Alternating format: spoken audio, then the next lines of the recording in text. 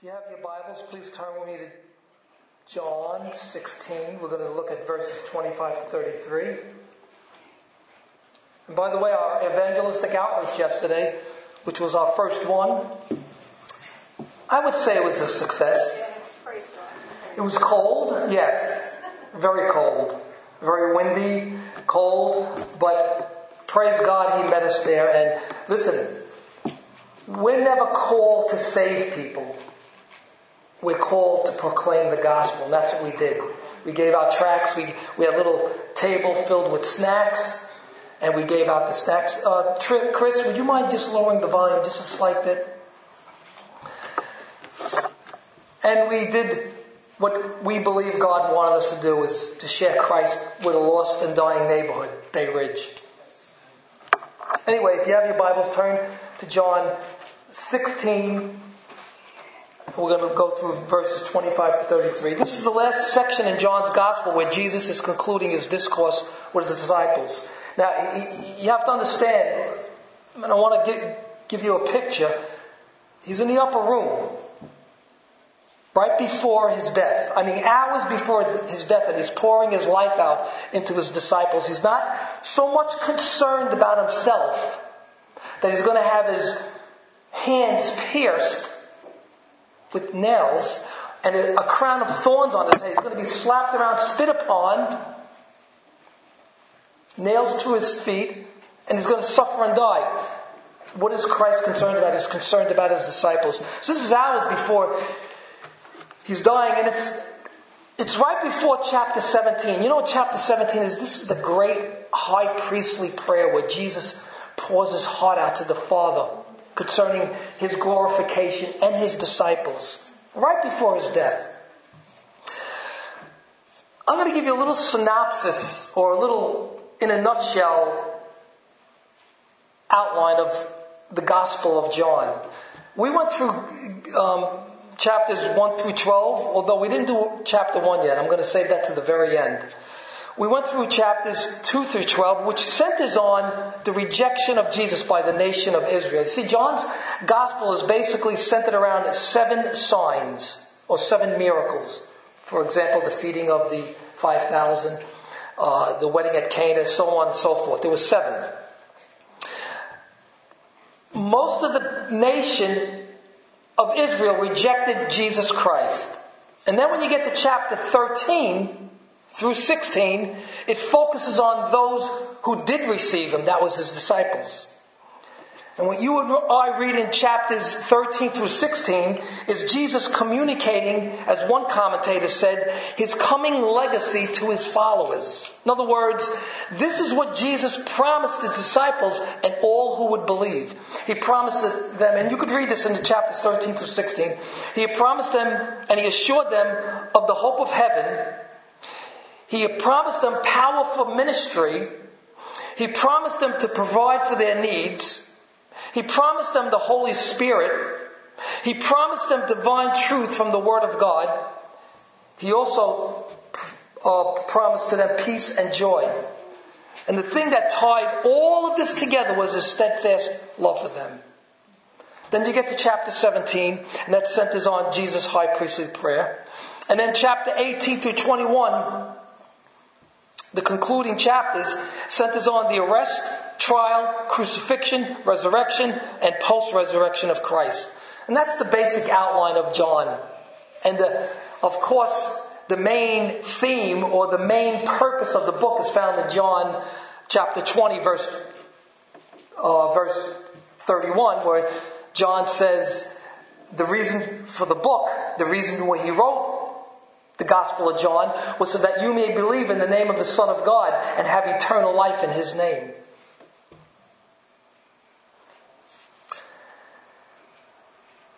Now, his crucifixion would prove his love for them, but also reconcile them back to the Father. They would now know God, and more importantly, be known by God. It's one thing to know God, it's another thing to be known by God. And these promises were not only for his disciples back in the upper room before his crucifixion, but for all believers. That means it's for you and me today. And all this was made possible because Christ overcame the world by his atoning work on the cross. Let's turn to John chapter 16, verses 25 to 33.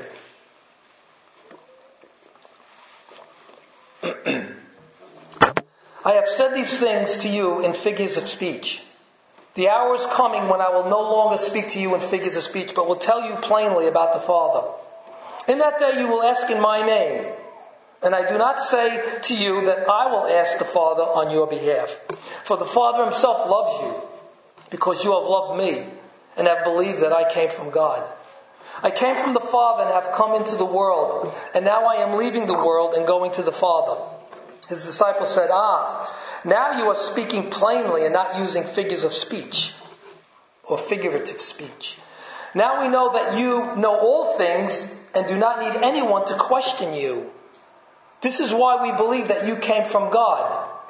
Jesus answered them, do you now believe?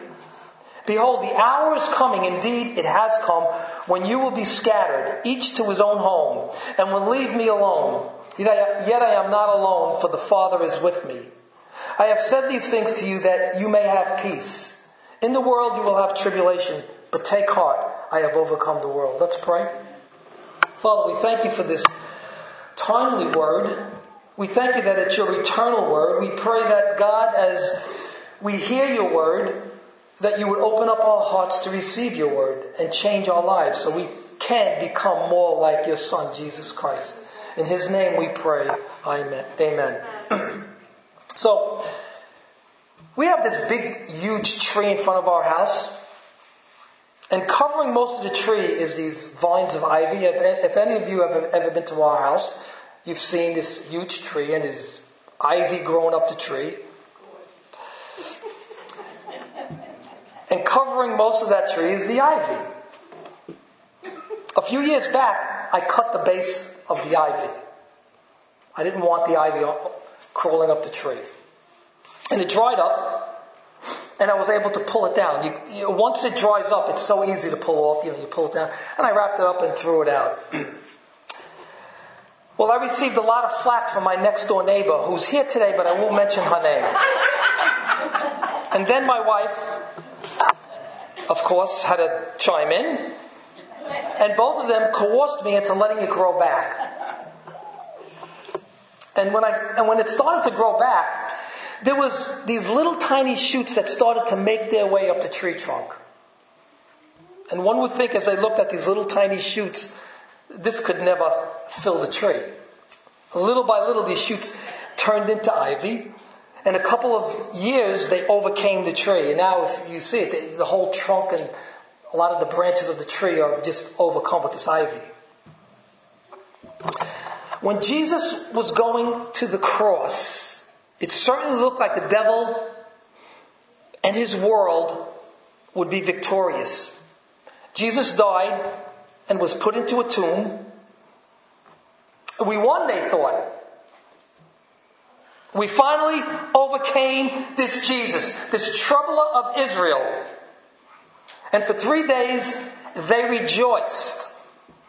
The Jewish leaders, the Sanhedrin, the Pharisees, the Sadducees, the Zealots, and most of Israel rejoiced at the death of Jesus.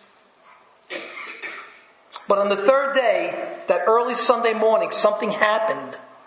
The stone was rolled away, and Jesus was gone. He rose from the dead. Death could not hold him. The devil and the world had no hold on Jesus Christ. He overcame the world, the devil, and the flesh. Jesus was like one of those little tiny shoots at the base of my tree. Unimpressive. But those tiny shoots overcame the tree with much ivy.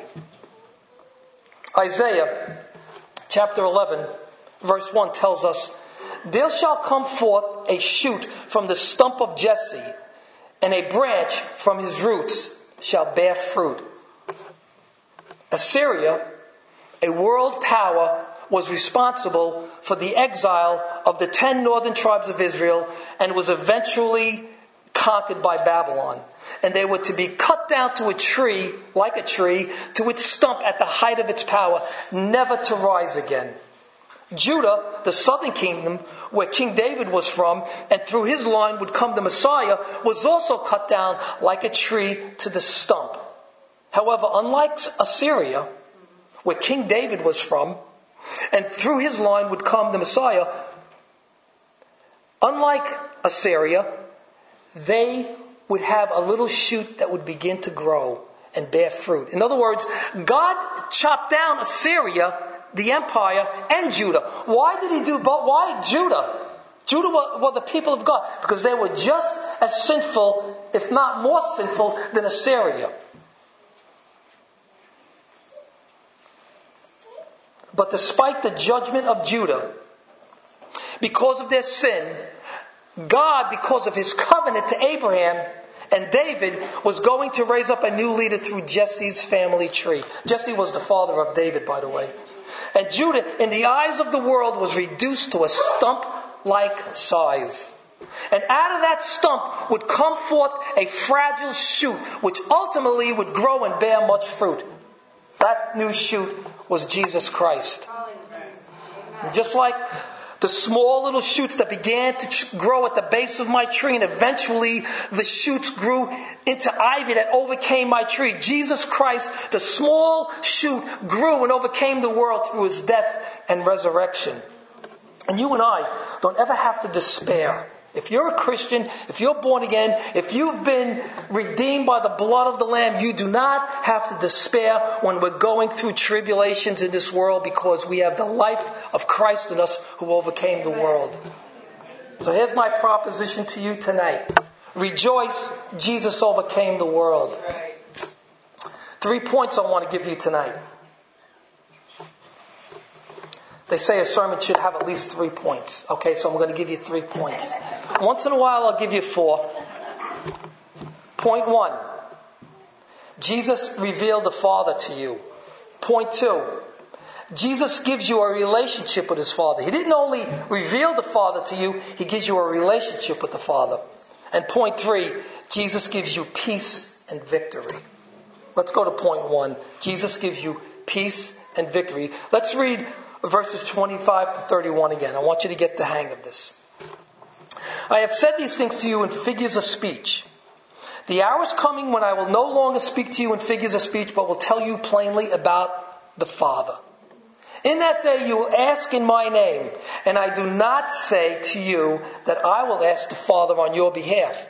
For the Father himself loves you, because you have loved me and have believed that I came from God. I came from the Father and have come into the world, and now I am leaving the world and going to the Father. His disciples said, now you are speaking plainly and not using figures of speech. Now we know you know all things and do not need anyone to question you. This is why we believe that you came from God. Jesus answered them, do you now believe? So up to this point, Jesus spoke to his disciples enigmatically. In other words, he spoke to them figuratively, with the implication that these figures of speech weren't easy to understand. The Greek word for figures of speech is paramia, and it means relatively short narrative with symbolic meaning. It can mean a parable, it can mean an allegory. Jesus uses paramoia here more in the sense of obscure speech that needs interpretation. And that's why his disciples didn't always understand him, because he spoke to them figuratively, with obscure speech. To the Jew, Jesus spoke in parables. Why? Because of their unbelieving hearts. And so the truth was actually hidden from them. Even his disciples at times did not understand when Jesus spoke in parables, and they had to ask Jesus to explain it to them so they could grasp it. That's whenever Jesus spoke in parables, they would come to him, hey Jesus, would you mind explaining this to me? Because we don't understand. And Jesus graciously loved his own and would explain it to them. But there was coming a day when he would speak to them clearly and plainly about the Father. He was going to reveal the Father to them. At this point, they didn't have the great understanding of the Father. And that was the day after the resurrection. when the coming of the Holy Spirit, the day of Pentecost, that the figures of speech that they couldn't grasp would finally be made clear. I like what Dr. Warren Wiersbe says. He says, Jesus explained that there would be a new situation because of his resurrection and ascension. And because of the coming of the Holy Spirit, he would no longer speak to them in terms that demanded spiritual insight for their understanding. He would speak to them plainly and reveal the Father to them. There in the upper room, he had used a number of symbolic images to get his message across. The washing of their feet, the Father's house, the vine and the branches, and the birth of a baby. In the days that followed, these images would become clearer to the disciples as they would be taught by the Spirit of God. And I would have to agree with Dr. Wiersbe, because Jesus said to his disciples in John 14:26, he says, "But the Helper, the Holy Spirit, whom the Father will send in my name, he will teach you all things and bring to your remembrance all that I have said to you." Now, you and I, as followers of Christ, have a clearer understanding of Jesus' teaching than the disciples did when they were with Jesus.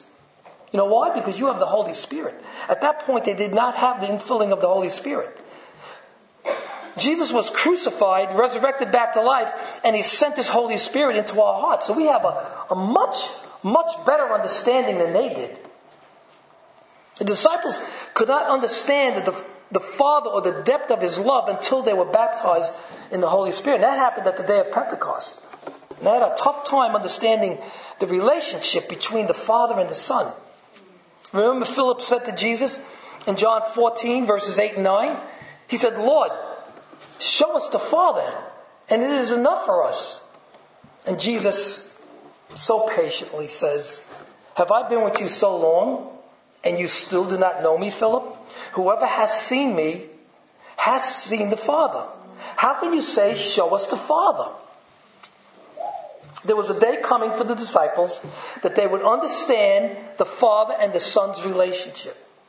Even though they didn't understand much of what Jesus was teaching them, Jesus still chose them, and one day would reveal to them all that they needed to know about the Father and his kingdom. He will speak to them plainly about the Father. And as you're reading this text, one would think they're beginning to understand, right? In verse 29 and 30, where they said, "Now, Jesus, you're speaking plainly and not using figures of speech. Now we know that you know all things and do not need anyone to question you. This is why we believe that you came from God." And how does Jesus answer them? "Do you now believe?" Now, what was the tone of how Jesus said, "Do you now believe?" We don't know, because we weren't there. One thing we have a disadvantage of when we read the Word of God, we don't know the tone of how Jesus or one of the writers would say something. But many scholars believe it wasn't a very confident tone. And I like what Dr. Sproul says. He says, Jesus' response to this outburst was one of righteous indignation. It was almost as if Jesus was saying, "Oh, now you believe?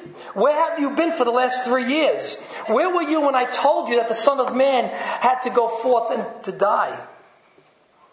Did they really believe? Or did they have a shallow belief? That's the question you and I need to ask ourselves. Do we really believe everything Jesus said in his Word? Now, before you say, "Oh, yes, without a doubt," genuine belief is life transformation. It transforms your life. Make no mistake about it, genuine belief in what Jesus said will produce joy, it'll produce peace, answered prayer, and assurance of the Father's love for you. And I think Jesus knew his disciples were sincere. But their new level of trust, we now know you're speaking without figures of speech, their new level of trust was still very weak. Why do I think that? Look at the very next verse, because the very next verse he says they were going to forsake him and leave him alone. What kind of trust is that? And that's exactly what they did, wasn't it? And although they've left Jesus alone, was he really alone? He was not really alone. Jesus made that clear in John 8:29, where he said, and he who sent me is with me.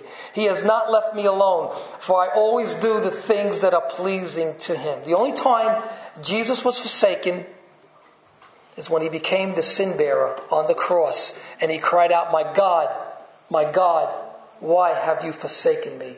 Listen, the disciples may have begun to understand Jesus at that point, but were still a long way off to rock solid faith.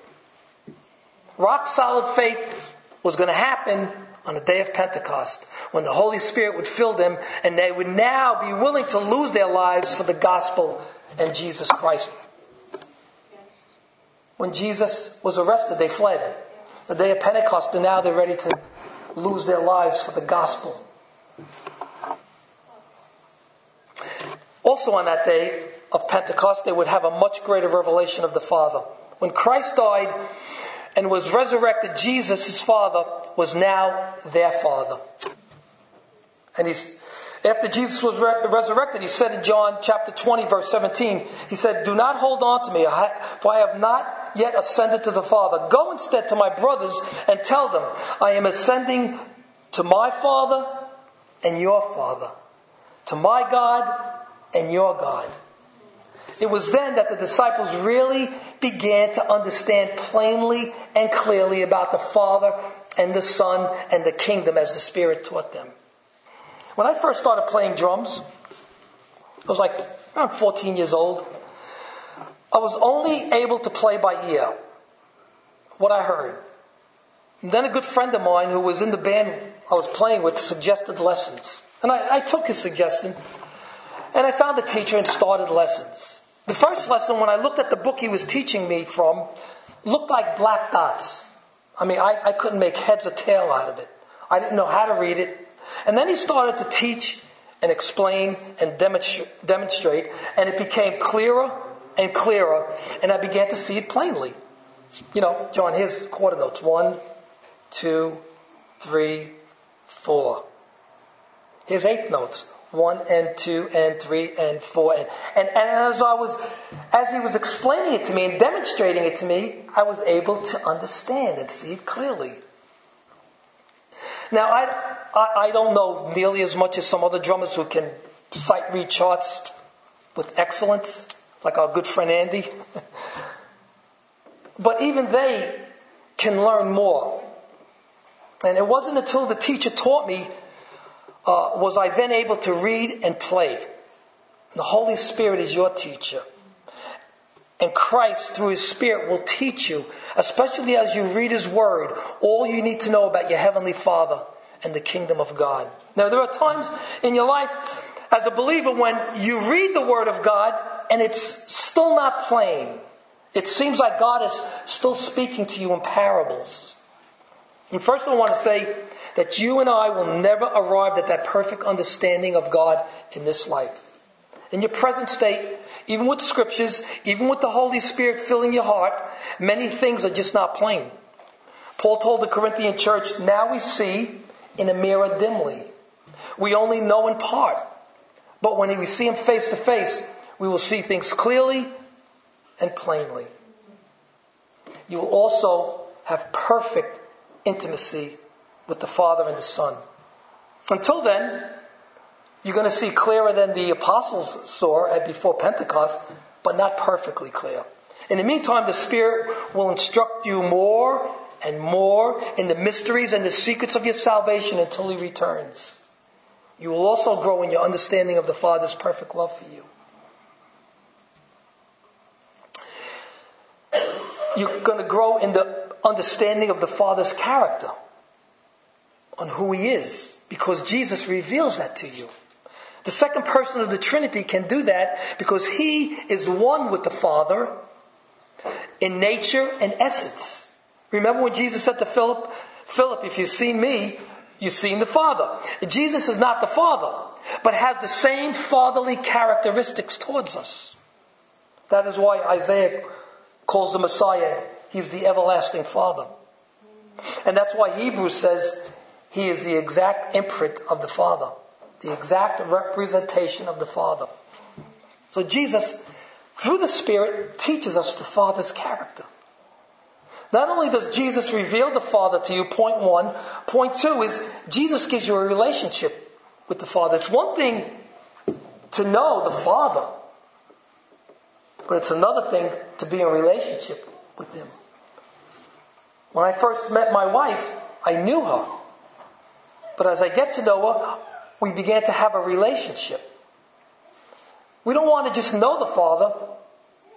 Jesus will reveal that to us, but He's going to put you in relationship with Him. Verse 26-28.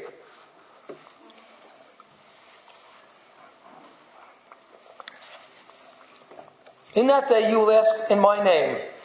And I do not say that I will ask the Father on your behalf, for the Father Himself loves you, because you have loved me and have believed that I came from God.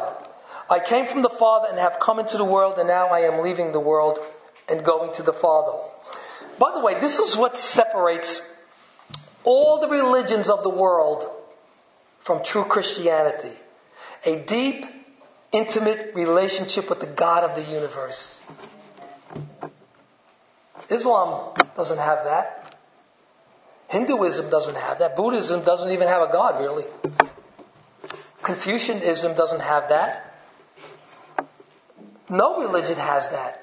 Only true Christianity puts you in a deep relationship with the Father, with the God of the universe. Now, I don't know about you, but that blows my mind that the God of the universe would love me and give me a relationship with Himself. In that day when the work of Christ was completed and the Holy Spirit was sent, it was no longer Jesus and His disciples, but Jesus, the disciples, and now His Heavenly Father. The Father is now accessible. Now there is a new cycle of fellowship, as Dr. Gary Berg says. And now the disciples can ask the Father anything in Christ's name. You can ask the Father anything in Jesus' name. And sometimes I think we don't get it. We just don't get it. You and I can approach the God of this universe, the one who created all things, the famous one, and ask Him for anything according to His will.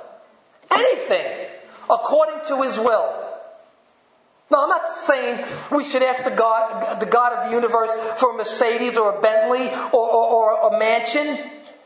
I'm saying to ask the Father what Jesus would want.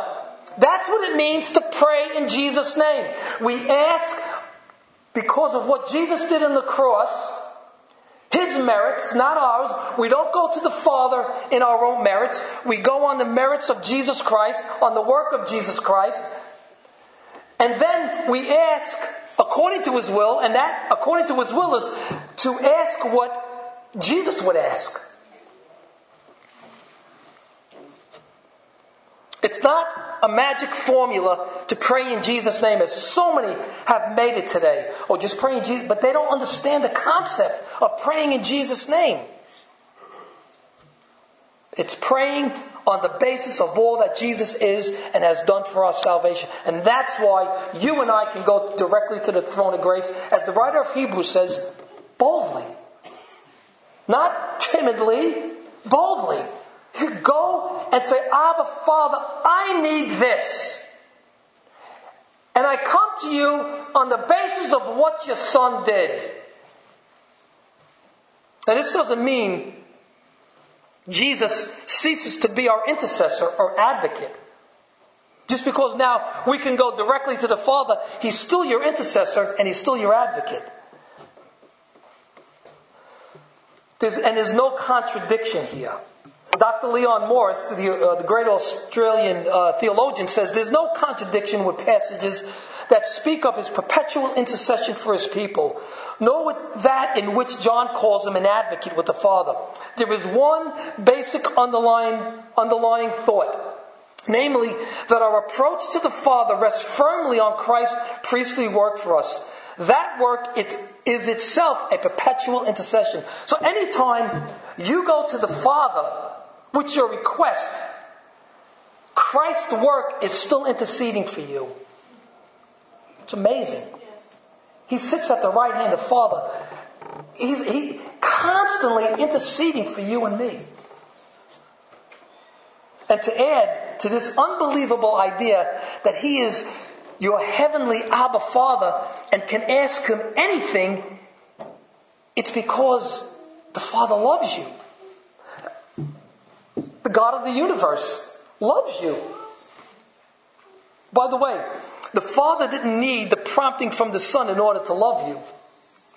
Because it was the Father's love for you who sent His Son in the first place. For God so loved the world that He gave His only begotten Son. But also, verse 27 tells us that the Father loves you because you love Jesus, His Son. You love His Son. He loves you. Verse 5:23 tells us that all may honor the Son, just as they honor the Father. Whoever does not honor the Son does not honor the Father who sent Him. So it is impossible to say, I love God, and fail to honor and obey His Son, Jesus Christ. Did you know that? And a lot of religions, Islam is one, they acknowledge Jesus, but they don't honor Him as the Son of God. So if you're not honoring Christ the way the Father wants you to honor Him, the Father will not honor you. The Father and the Son are one and are equal in nature, works, power, sovereignty, and judgment. So it stands to reason that they deserve equal honor and love. All the religions of the world say they honor and love God, but they reject the idea of the Son of God. And once again, that also separates true Christianity from all the religions of the world. And because they reject the Son, even though they don't think so, they reject God. But God loves those who love His Son. Now, I am compelled to stop here and explain this idea that the Father loves you because you love His Son. This is where biblical context comes in. Reading verse 27 can sound like the only reason God loves you is why? Because you love His Son, Jesus. That would sound like you initiated love first and then God showered you with His divine love, right? I mean, if you read that, that's what it sounds like, which would be a work. You love my Son, so now I love you. But that is so far from the truth of what the Bible teaches. It is crystal clear that God loved you first. As a matter of fact, He loved you from all eternity. Before you were born, He set His love in your heart. From all eternity. Before the foundations of the world were laid, He loved you. 1 John 4:19. John tells them, his hearers, we love because what? He first loved us. 1 John 4:10.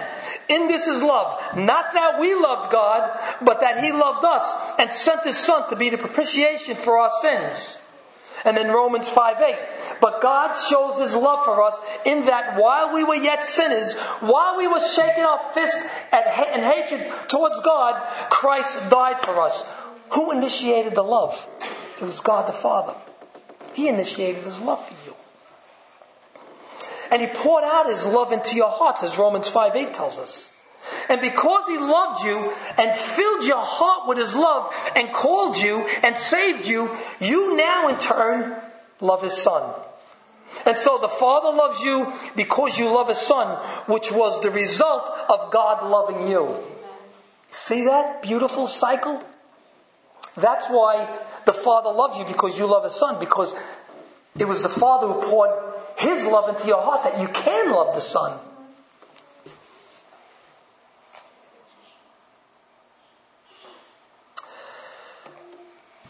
And not only does the Father love you because you love His Son, but also because you believe that Jesus Christ came from God. You love Christ, you believe He came from God, now you have the heart of God. Dr. Bruce Milne quoting John Calvin, says this. He says, Calvin aptly comments, "We have the heart of God as soon as we place before Him the name of His Son." When you love His Son, that pleases the Father so. That's the only thing that pleases the Father. Faith in the Son of God. Without faith, it is impossible to please God. Faith in what? Faith in the Son of God. Not just faith. Faith in His Son. When you believe in His Son and you follow His Son, that is like a sweet smelling aroma in the nostrils of God the Father. And He loves that and He's pleased with that. And that's why we exalt Christ in our worship. We exalt Christ in the preaching of the Word. We exalt Christ in our fellowship. We exalt Christ in our prayers.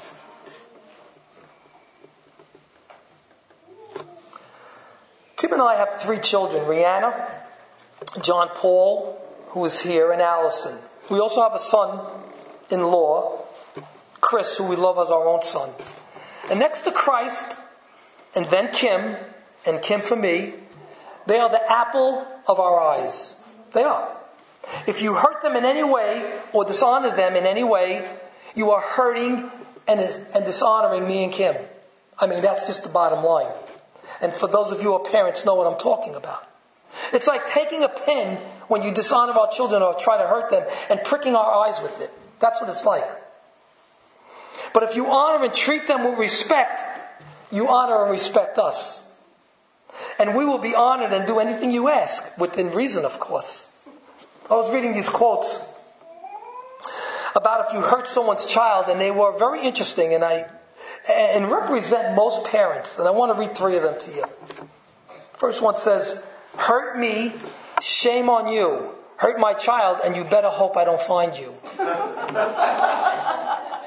Second one, "Mess with my kids, I will see your name is chiseled in stone." The third one, this is one I love. "Don't be fooled by my pretty face. Mess with my kids, and I will go 50 shades of crazy on you." That's the attitude of most parents. And rightfully so. Now, as Christians, of course, we don't take vengeance. Vengeance is mine, says the Lord, I will repay. But if we hurt someone's child, don't expect favor from that parent unless you honor and respect their children.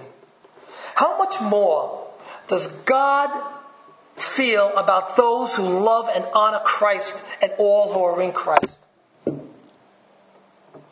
And be careful. I want everybody to hear this. Look here. Be careful the way you treat a fellow believer. You are touching the apple of God's eye. The same principle applies to believers because we are now sons and daughters of God through Christ. If you hurt and hate a believer, you know what? You hurt and hate God. Don't say, "I love God and I hate my brother." Don't say, "I can't forgive my brother or sister," and then expect favor from God. If you hate and hurt a believer, you're hating and hurting God. If you honor and love a believer, guess what? The opposite is true. You honor and love God. Christianity is relational, isn't it? Point 1, Jesus revealed the Father to you. Point 2, Jesus gives you a relationship with His Father. Point 3, Jesus gives you peace and victory. How? Through tribulation? Yeah. And because Jesus overcame the world. He gives you peace and victory even through times of tribulation, even through the tough times in life. Because Christ overcame the world. 32 and 33. "Behold, the hour is coming. Indeed it is come, when you will be scattered, each to his own home, and will leave me alone. Yet I am not alone, for the Father is with me. I have said these things to you, that in me you may have peace. In the world you have tribulation, but take heart, I have overcome the world." Jesus was giving His disciples comfort and encouragement right before His arrest. Jesus has already revealed to his disciples at this point that peace and joy belong to them. But these must be understood in light of tribulation they would encounter. I mean, it's possible to have peace and joy in the midst of all the hardships. When they would place their faith and trust in God and be assured of his love for them in spite of hardships, they were going to encounter from this world peace and joy would be theirs in spite of the hardships they were going to encounter from the world.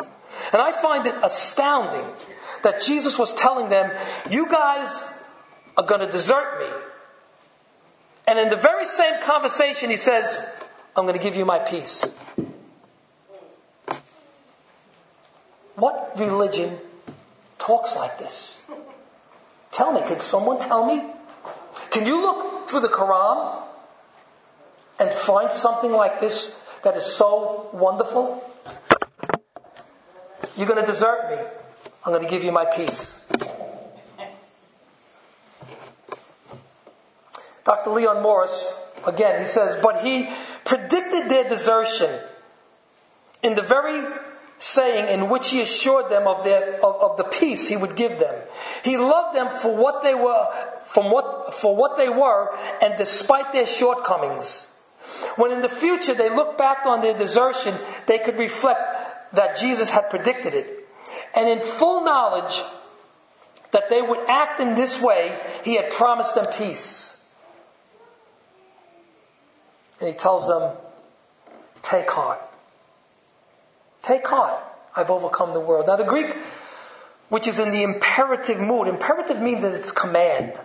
When you read the Greek word for take heart, it's a command. He's not saying, making a suggestion, take heart. He's saying, take heart. Take heart. In other words, Jesus commanded them, take heart, take courage, cheer up. You don't have to despair. And even though they were going through continual tribulation, not just tribulation at one time. This is talking about a continual tribulation. They need not fret. That we're going to go through this tribulation, which is a hardship. It involves direct suffering. It's unavoidable. Tribulation for the Christian, by the way, is unavoidable. But they were to take heart, they were to take courage, they were to be cheerful because their Christ overcame the world. What does Jesus mean? I've overcome the world. Another Greek word. You guys are going to become Greek scholars today. Nikeo. Nikeo. And it means win a victory. To be victorious over. To be a victor. To conquer. Victory. It's where we get the name for Nike sneaker or Nike sportswear.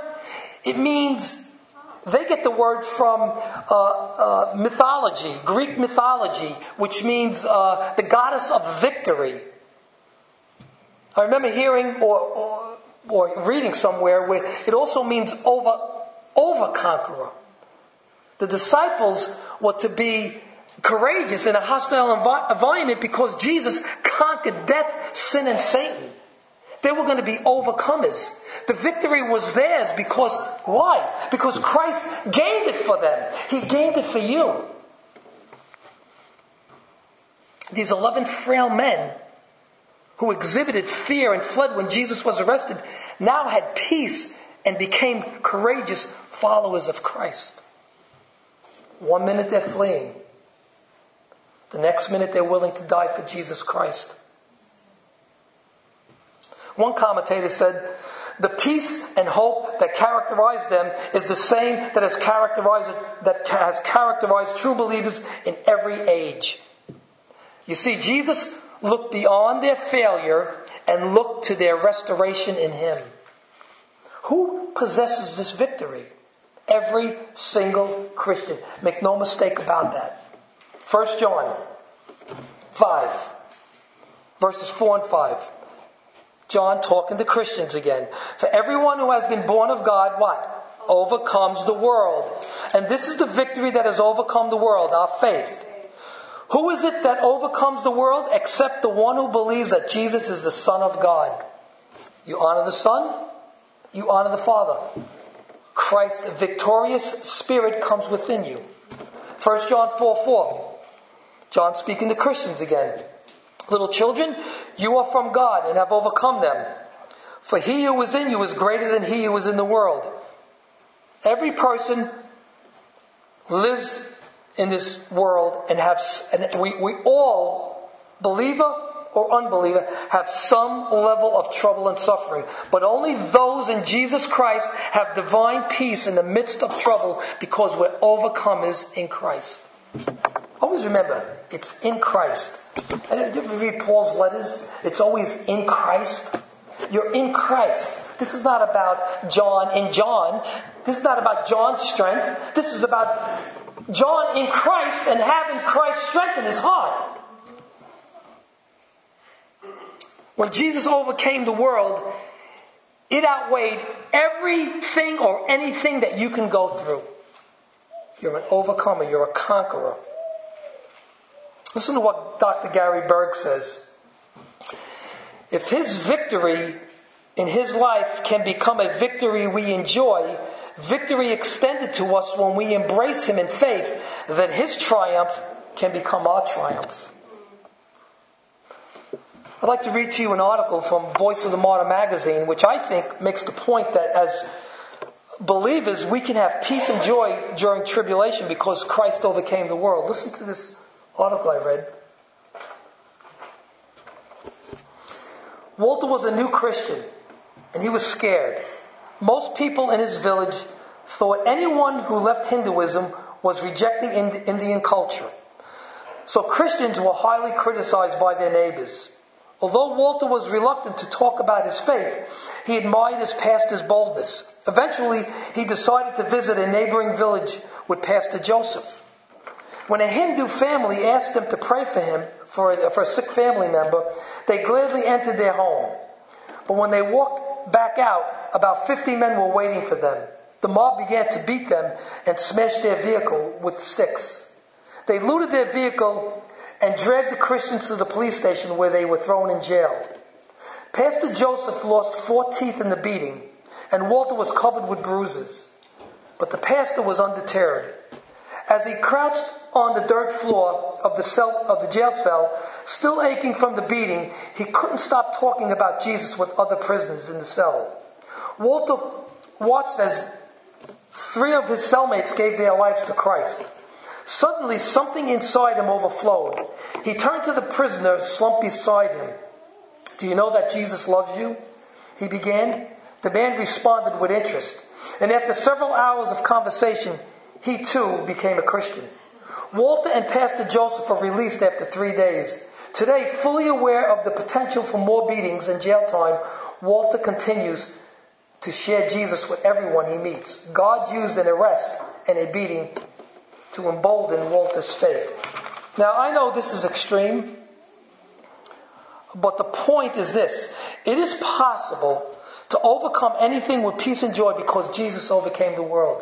So if you're in Christ, you have that victorious power in you. Let me conclude here. It's amazing that we have sinned against the creator of the universe and he sent Jesus to die for us.